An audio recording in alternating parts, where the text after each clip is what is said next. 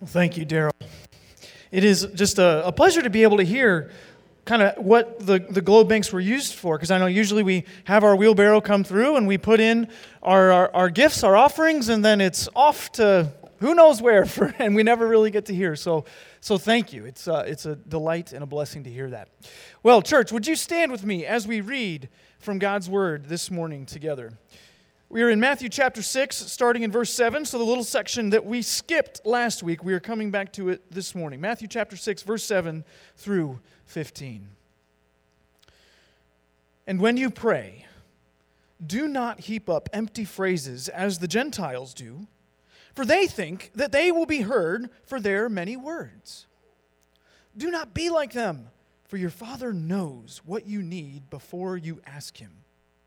Pray then like this: Our Father in heaven, hallowed be your name. Your kingdom come, your will be done, on earth as it is in heaven. Give us this day our daily bread, and forgive us our debts, as we also have forgiven our debtors. And lead us not into temptation, but deliver us from evil. For if you forgive others their trespasses, your heavenly Father will also forgive you. But if you do not forgive others their trespasses, neither will your Father forgive your trespasses. This is the word of the Lord. Thanks be to God. You may be seated.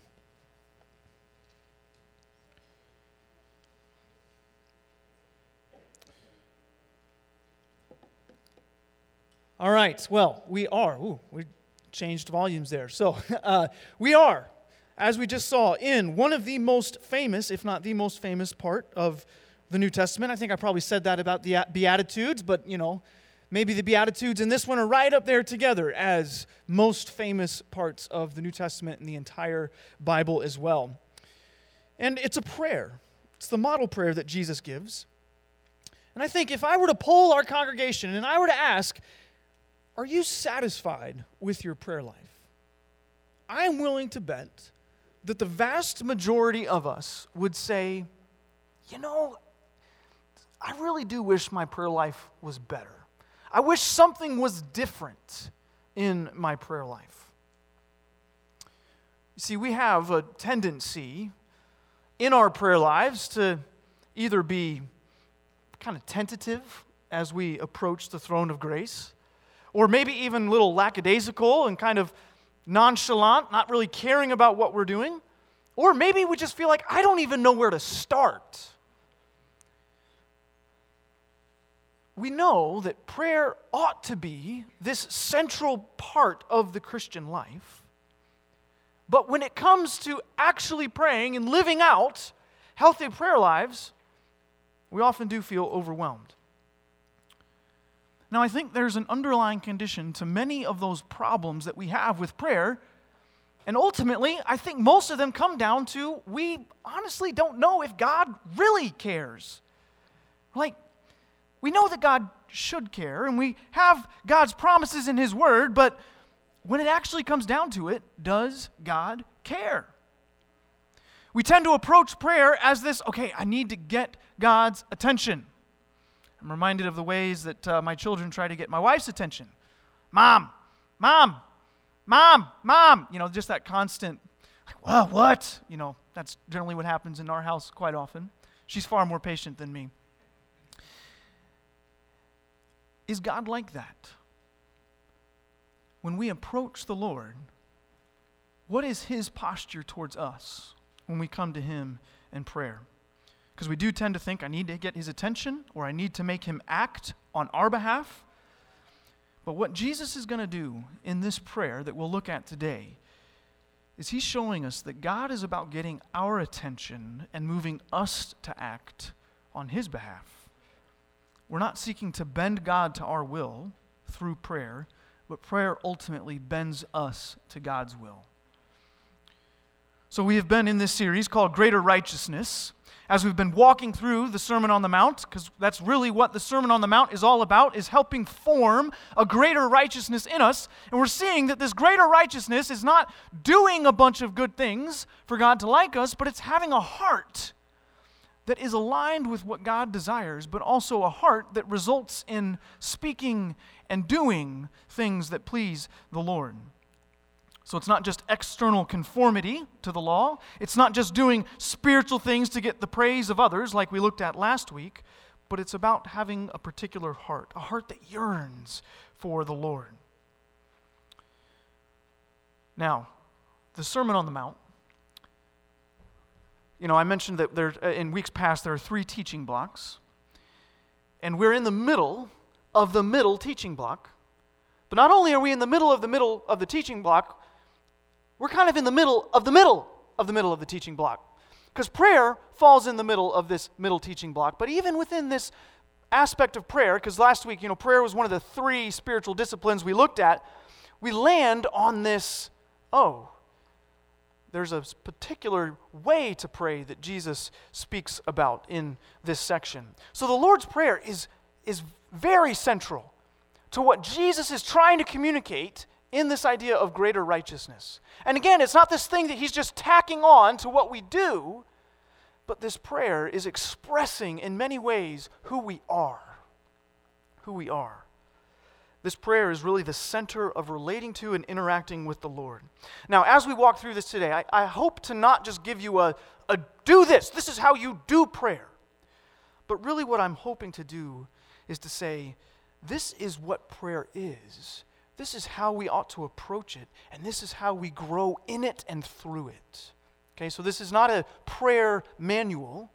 Here's how to have successful prayers that God will like. But more so of who are we as a people? How do we approach God himself? Because prayer naturally flows from, and I should say this prayer naturally flows from and expresses the trust that we have in God as Father. It's something that flows from and expresses trust. Okay, so let's dive back in, starting in verse 7.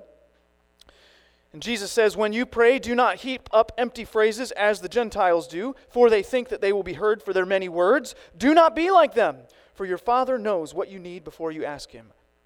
Now, let me actually pause there and pray before we dive in more. Father, I pray this morning that you would help us to hear what you have to say. May we have hearts that are tender and ready to receive it.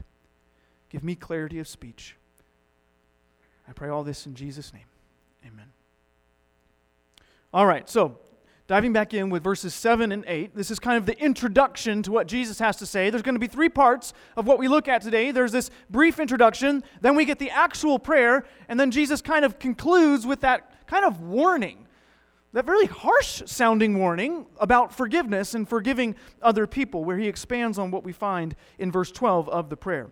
But this is the introduction, and he says, hey, don't be praying like the Gentiles do. And by Gentiles here, he's talking about people that are outside the family of God, people that don't know what God is like. He says, hey, don't be like them. Instead, what they're doing and what we are to not do is to have this approach where I'm doing this magical thing. If I just say the right words, or I say them enough, or in the proper orientation, then God will hear me. It's like typing in computer code. If I just get this code right, then it'll spit out this other result over here. Or like the kids saying, "Mom, Mom, Mom." If I just say that enough, maybe she'll respond in some particular way.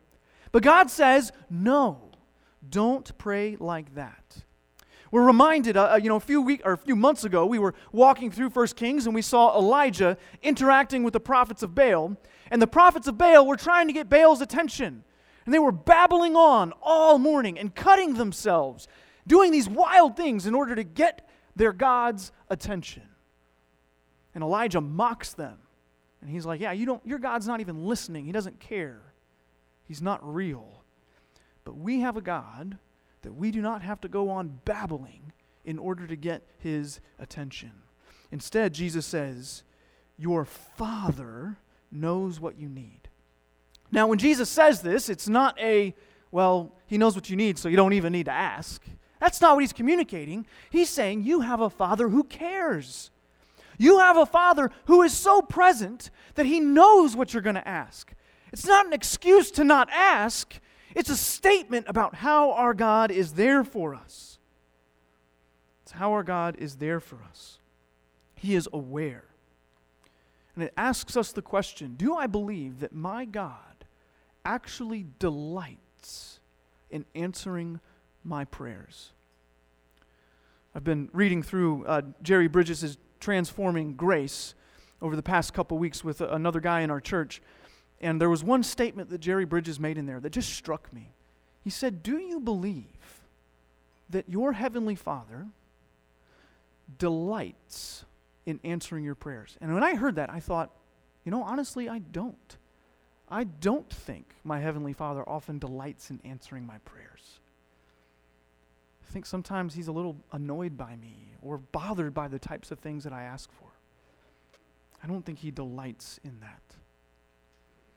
I don't think the throne of grace is a throne of grace oftentimes. I think it's a fearful place to come, and maybe your request will be listened to, and even a smaller chance that it'll be granted. That's just my heart, because I struggle to see God as the Father, my Father, who cares. But what Jesus is going to show us is to say, look, that's not the type of heart that God has for us, and if I understand the type of heart that God has, then my heart is going to be different. I'll have a different expression of the relationship that I have with the Lord. All right, so let's look at our first point for today, basically what I've been saying just now. We do not need to struggle to get God's attention. We have it. We do not need to struggle to get God's attention. We have it. We already have it. When you approach prayer, are you approaching it in a way where I need to do something or say something to get God's attention? Because Jesus says, your Father knows what you need before you ask Him. That's the very definition of someone who already is looking and is aware, and you have His attention. All right, so let's get into the prayer proper. So if we know we have a Father, Jesus says, pray then like this. Our Father in heaven, hallowed be your name. Your kingdom come, your will be done on earth as it is in heaven. The prayer can be divided into two sections. There's basically 6 requests in the prayer as a whole. We've talked about how Matthew loves his multiples of 3, and the Lord's Prayer is no different. We get 3 in the first half and 3 in the second half.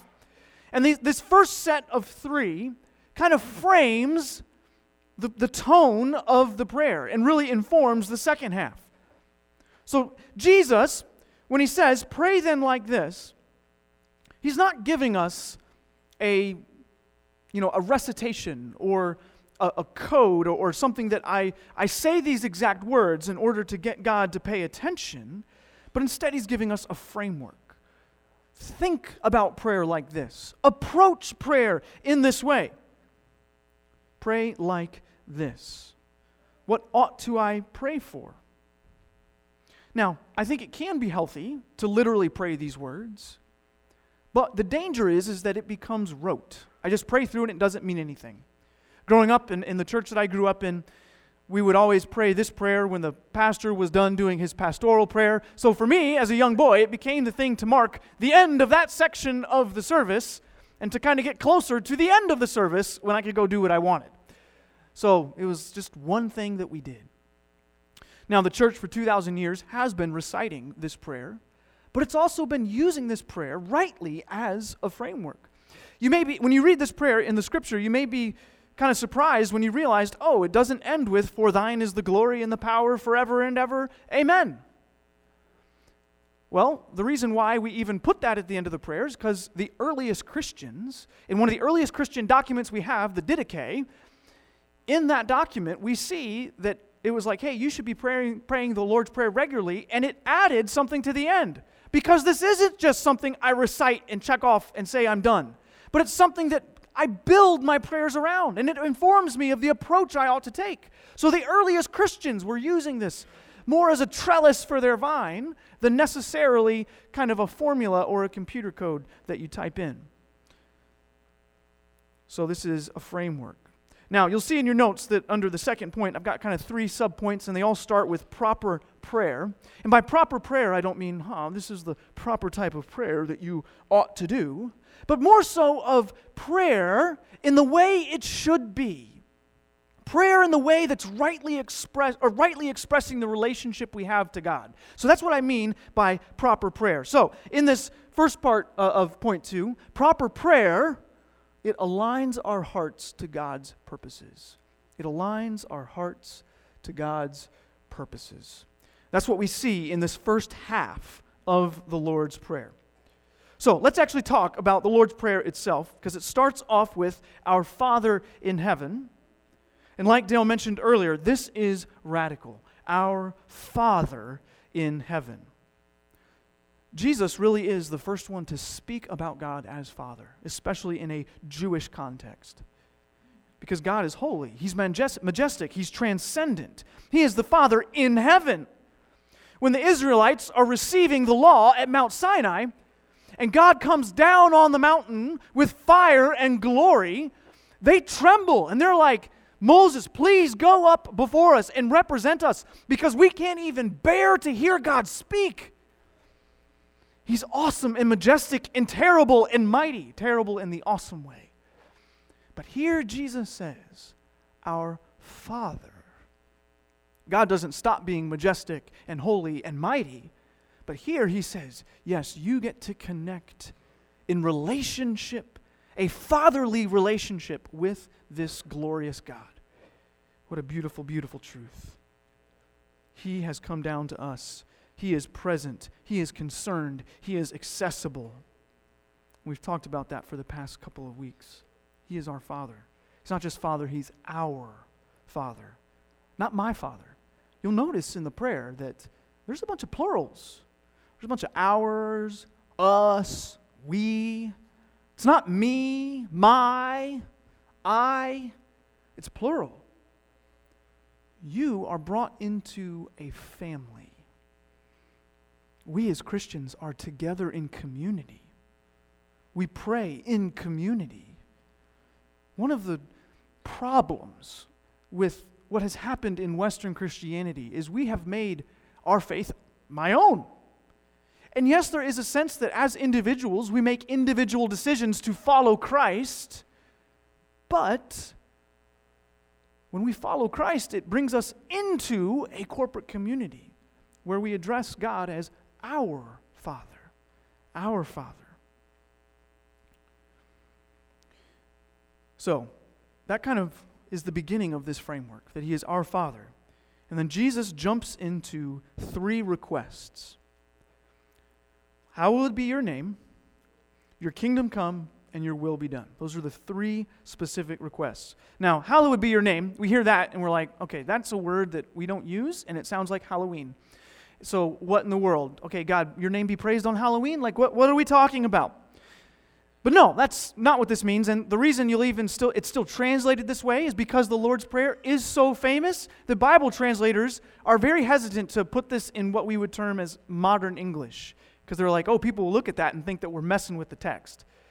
But what it means is that God's name would be revered or be treated with reverence. That God's name would be seen to be holy. Sanctify your name, God, is what this prayer is praying. And this is the first request. So when Jesus says, how ought we to pray, the first thing that He brings, after mentioning that it's our Father in heaven, but the first thing that we come before the Lord with is, Lord, may you be glorified. May people see that it's about you, that you are great and awesome and mighty. The Westminster Catechism asks the question, what is the chief end of man? And the chief end of man is to glorify God and enjoy Him together. And together. To glorify God. That's why we exist. And so Jesus starts off the prayer and says, that is first. When you think about your own prayer life, if you were to kind of summarize what you pray for, how often do you start your prayers with just worshiping the Lord and declaring who He is, even by yourself? Or do you just kind of dive in to the requests? Oftentimes that's my struggle. It's like I have all the things that I want to bring before the Lord, and I don't really want to stop and kind of just reflect on who God is and ask Him to be glorified. I can struggle with that because my needs, they feel so pressing. It's like, Lord, you really need to know about this, and yes, I know you're great and awesome, but I want you to know, God. about what I want. And Jesus is forcing us to slow down and to think about who God is. Who is this God that we are approaching and asking for, or presenting requests? He is the God who ought to be glorified, whose name ought to be sanctified.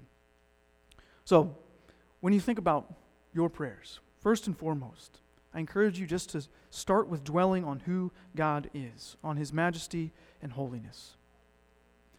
Because that needs to be brought together, His majesty and holiness, with the fact that He's Father. Because that then colors our prayers in beautiful ways. So you can start to see how this prayer that Jesus is offering is beginning to align our hearts. It's beginning to align our hearts in a different way. Because proper prayer aligns our hearts to God's purposes. Because then in the second request, we're requesting that God's kingdom would come. And this request is specifically asking that God's rule and reign would come in full in the world. You see, God is already king. He already has all authority. But we live in a fallen world that's broken. And we ought to long for that day when everything wrong will be made right. And there will be no more wrong at all. Where everything will be in line with His goodness. And Jesus here says, man, when we approach God the Father, do we long for His rule and reign to come? Do we pray, when we pray, do we pray with this sense or this longing for God's future realities to come? Do we even pray with an acknowledgement that this is not all there is? I mean, so often we get wrapped up in our kingdom here, do we not? Do we actually get wrapped up in God's coming kingdom? Are we so enamored with that our hearts just cry out and say, God, I can't wait for your kingdom to come? I think of Ben and Caitlin, who are getting married this Saturday. I'm sure they're very excited. And they could be like, Lord, we do want your kingdom to come, but could you come on Sunday instead of Saturday? Or perhaps you're expecting a child, or you're a grandparent with a child coming, or you have a business deal coming up, or you have something big in your life that you're longing for or expecting. Are we willing to stop and say, God, you know what? It's better if your kingdom were to come. It's better. Sometimes that can be hard to pray, but Jesus challenges us to pray it anyways. Then we get the third request. Your will be done. And this can be honestly the hardest one. Not my will be done. Not, Lord, let your will be what my will is. But, Lord, your will be done. And this requires open-handed surrender, where I'm saying, Lord, your will is better than mine. And I want what you want. I can struggle with this because my will, I really want what I want quite strongly. Over a decade or so ago, my wife and I were serving for the summer in East Asia. And there's something about being in a foreign context for an extended period of time where some of your junk just comes out. And people started to notice that the way I treated Rox was not particularly husbandly. I was pretty domineering. One friend told me, she approached me and was kind of confronting me. Not kind of, she was rebuking me for the way that I was treating my wife. She said, what Mark wants, Mark gets. Whether it's what you eat or where you go and whatever you do, you just kind of run right over whatever Rox wants. I was like, ooh, you're right. And that was one of the hardest things I've ever had to hear in my life, was having a friend confront me, a single friend confront me about what was going on in my marriage. We find it hard, or I find it hard, to take my will and actually put it underneath someone else's. But God's will is fully good. And if I truly understand who God is, then it becomes far easier for me to put my will underneath His, because His will is good, and I don't have to worry about what's going on in my life, because I know that what He has said and what He has planned and what He has purposed will be better than whatever I can think of. It's fully good. So those are the first three requests, and you'll notice that at the end it says, on earth as it is in heaven. This fits with the former three. It's not just your will be done on earth as it is in heaven. It's all three. Lord, may all three of these things be true on earth as it is in heaven. Why in heaven? Because it's happening perfectly in heaven. There's no rebellion in heaven. God's name is perfectly revered. His kingdom is there. His will is being done. And so do we long for this world to reflect heaven, where God is fully in control. Not that He's not in control here, but where His will is fully expressed perfectly. Oh, do we long for those days? So, going back to this point, proper prayer aligns our hearts to God's purposes. If I start my prayer with these things, with longing for God to be glorified, longing for His kingdom, longing for His will, if I start with those, then that will really shape and color then what I pray for in my life. Because all of a sudden, Lord, give me the vacation I want. Lord, give me that nice thing over there, the shiny new toy that I would really appreciate. Well, that starts to feel a little different than what God really desires from my life when I think about His will being done, His kingdom coming. What I pray for becomes changed. So let's look at the second half of the prayer. Give us this day our daily bread, and forgive us our debts as we have forgiven our debtors, and lead us not into temptation, but deliver us from evil. Again, three requests. And what do they revolve around? True provision. So proper prayer trusts God for true provision. True provision. Not just provision, not just God meet the needs I think I have, God meet the wants that I desire, but the things that I actually need. So we're going to look at those three needs. The first one, giving us this day our daily bread. That's the first true provision that we need to trust God for. Daily bread. This harkens back to the idea of the Israelites being in the wilderness, where they received manna every day, and they couldn't collect more manna than they needed. They weren't allowed to. If they collected an extra day's worth, it would spoil. And so here Jesus is reminding, hey, trust God for your daily bread, for your daily manna, your one-day supply of what you need. He doesn't say, Father, give us this day the retirement nest egg that I would like, or the dream home, or the perfect children, or the job that I've always wanted, or that better test score, or the personality and looks that I think will benefit me in this life. It's the very basic. Lord, give me what I need. Now, this doesn't mean that we can't pray for blessing, but do I trust God for what I actually need? And we live in a society that we don't live where kind of one day to the next, where I go to work and I get paid at the end of the day and I use that money the next day to actually buy my food. We don't live in that kind of society. So when we're confronted with something about praying for my daily needs, we don't really even have a category for that. Like, I honestly don't know what that's like to not know what I will eat tomorrow or where that money is coming from. Some of you do know, and I will say you have been blessed to have been in that spot because it opens you to understanding what God has said. But for most of us who live here, in this place, in this country at this time, we don't understand this.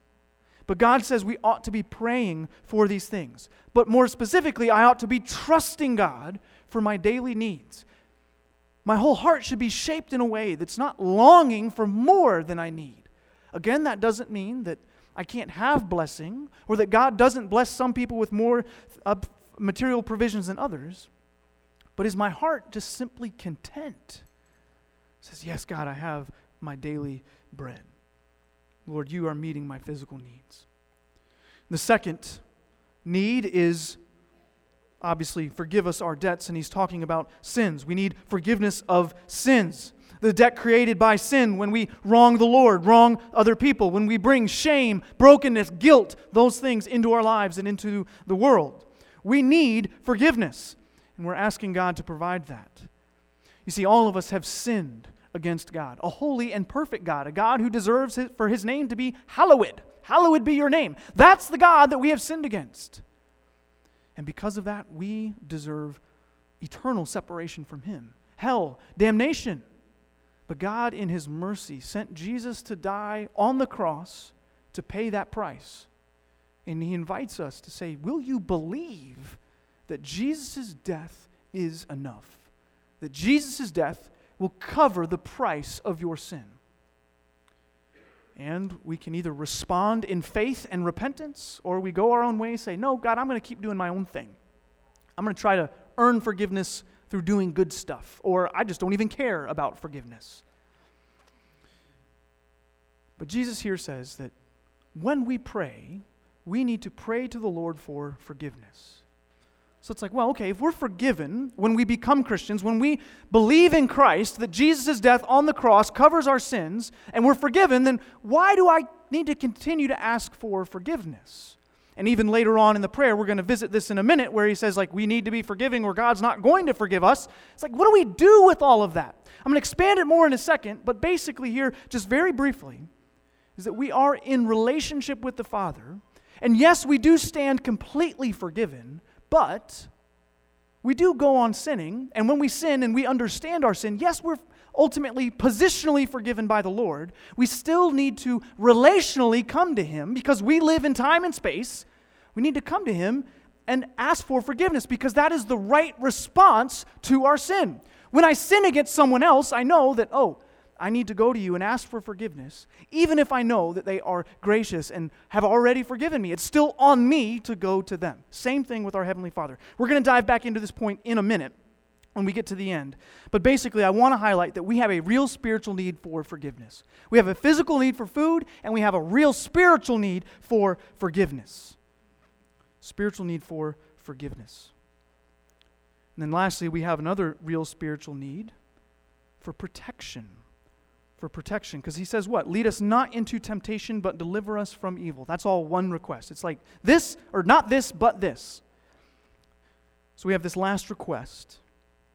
And you may look at this and say, okay, does God tempt us? I thought somewhere else in the Bible it says that God doesn't tempt. In James chapter 1, verses 13 and 14, James says, let no one say when he is tempted, I am being tempted by God. For God cannot be tempted with evil, and he himself tempts no one.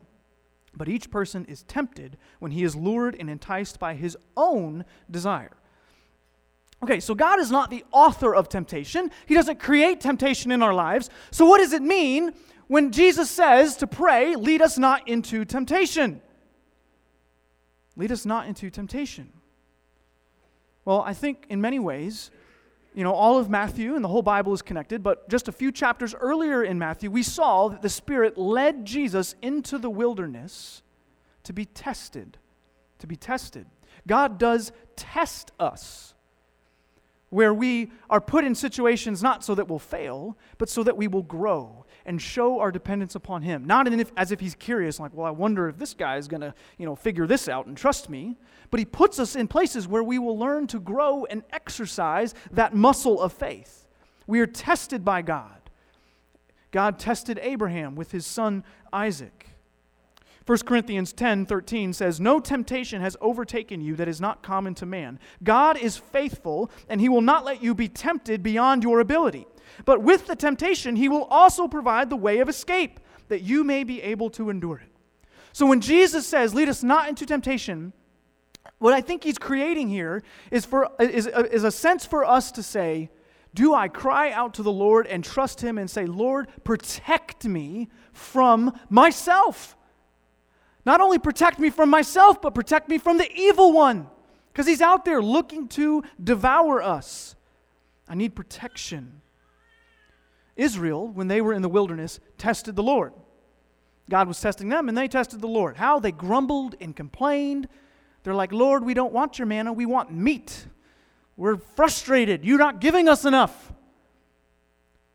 Well, Lord, lead me not into temptation. It's a cry for help, for His protection against our own hearts, against the enemy. Help us to trust the Lord fully. Saying, God, help me. God, help me. We need protection. So we have three basic needs that we kind of uncover in this bottom half of the prayer. We have physical needs. We have two spiritual needs of forgiveness and protection. In all of this, God is the one who provides. So we see in the first half, we're saying we pray for the things that God desires, and then that reorients us to our true needs, the things that we want, and we're trusting Him in that. And as you can see, this is God getting our attention. He's changing us. And this is good. God cares enough for us where He is not content to leave us praying for silly things, praying for things that don't matter to His name. He says, I want to shape you and change you to be children that truly reflect me, and that is good. Praise be to God that He is not willing to leave us in our junk. Praise be to God for that.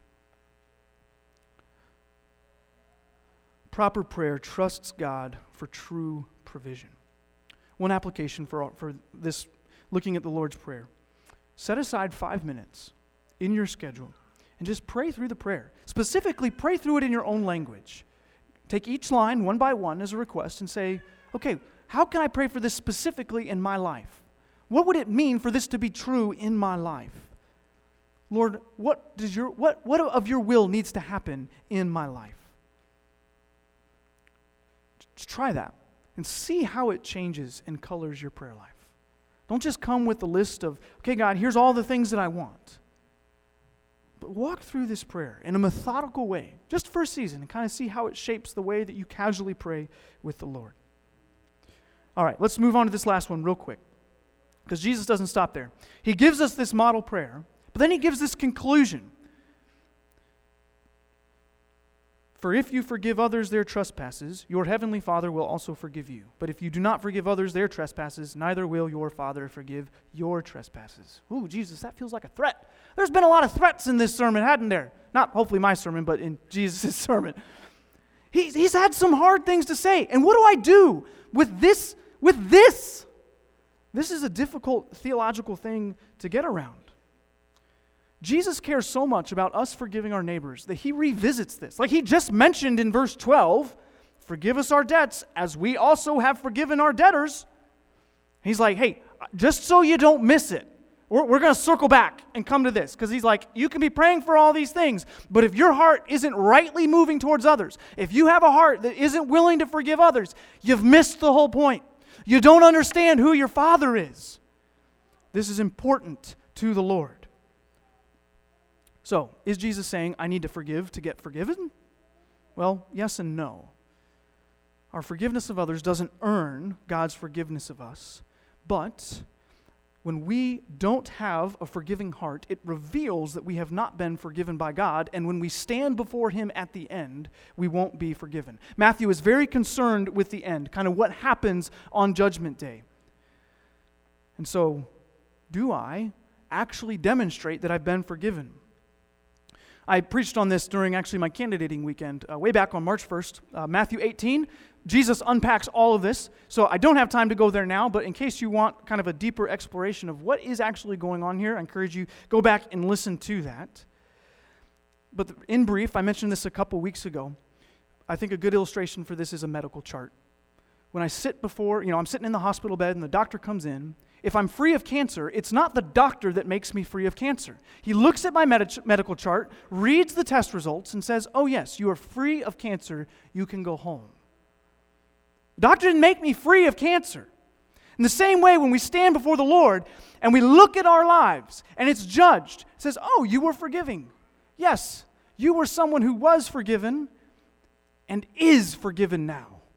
You are forgiven. Enter into your Father's rest. So it's a medical chart. Me forgiving demonstrates that I have been forgiven. And if I don't forgive, then indeed, I won't be forgiven at the end because I haven't been forgiven now. The only way that I can truly forgive others is when I actually understand the depth of the debt that has been paid on my behalf, and that frees me up to forgive others. How does all of this kind of fit together? If I'm truly trusting God and wanting what He wants, and saying, your kingdom come, your will be done, hence our banner this year, and then I'm praying for my needs, then I'm free to forgive other people because I know that God is going to give me everything that I need. I trust Him completely as my Father. And I'm freed to forgive people. I don't need to get them to pay me back. I don't need to get them to say nice things to me. I don't need to be a particular way. I am free.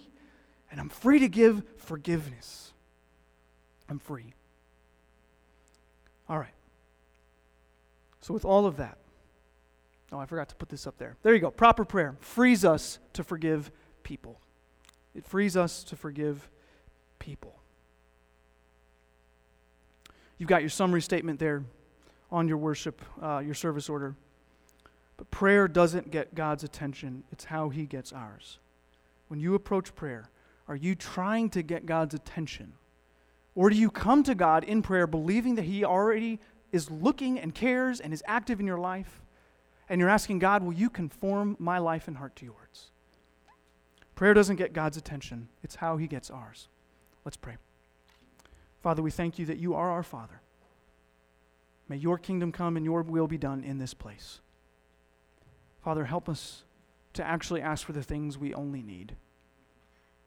Or help us to care mostly about the things that we need. Father, we do thank you for the ways that you are good and you bless us. And we praise you that you give us more than we need. Thank you, Father. Father, help us to forgive. And we praise you for your forgiveness for us. May you forgive us of sins that we become aware of today and confess to you. And Father, lead us not into temptation. Help us to trust you. Father, protect us from ourselves and from the enemy. May we turn to you faithfully in all ways. I pray all this in Jesus' name. Amen.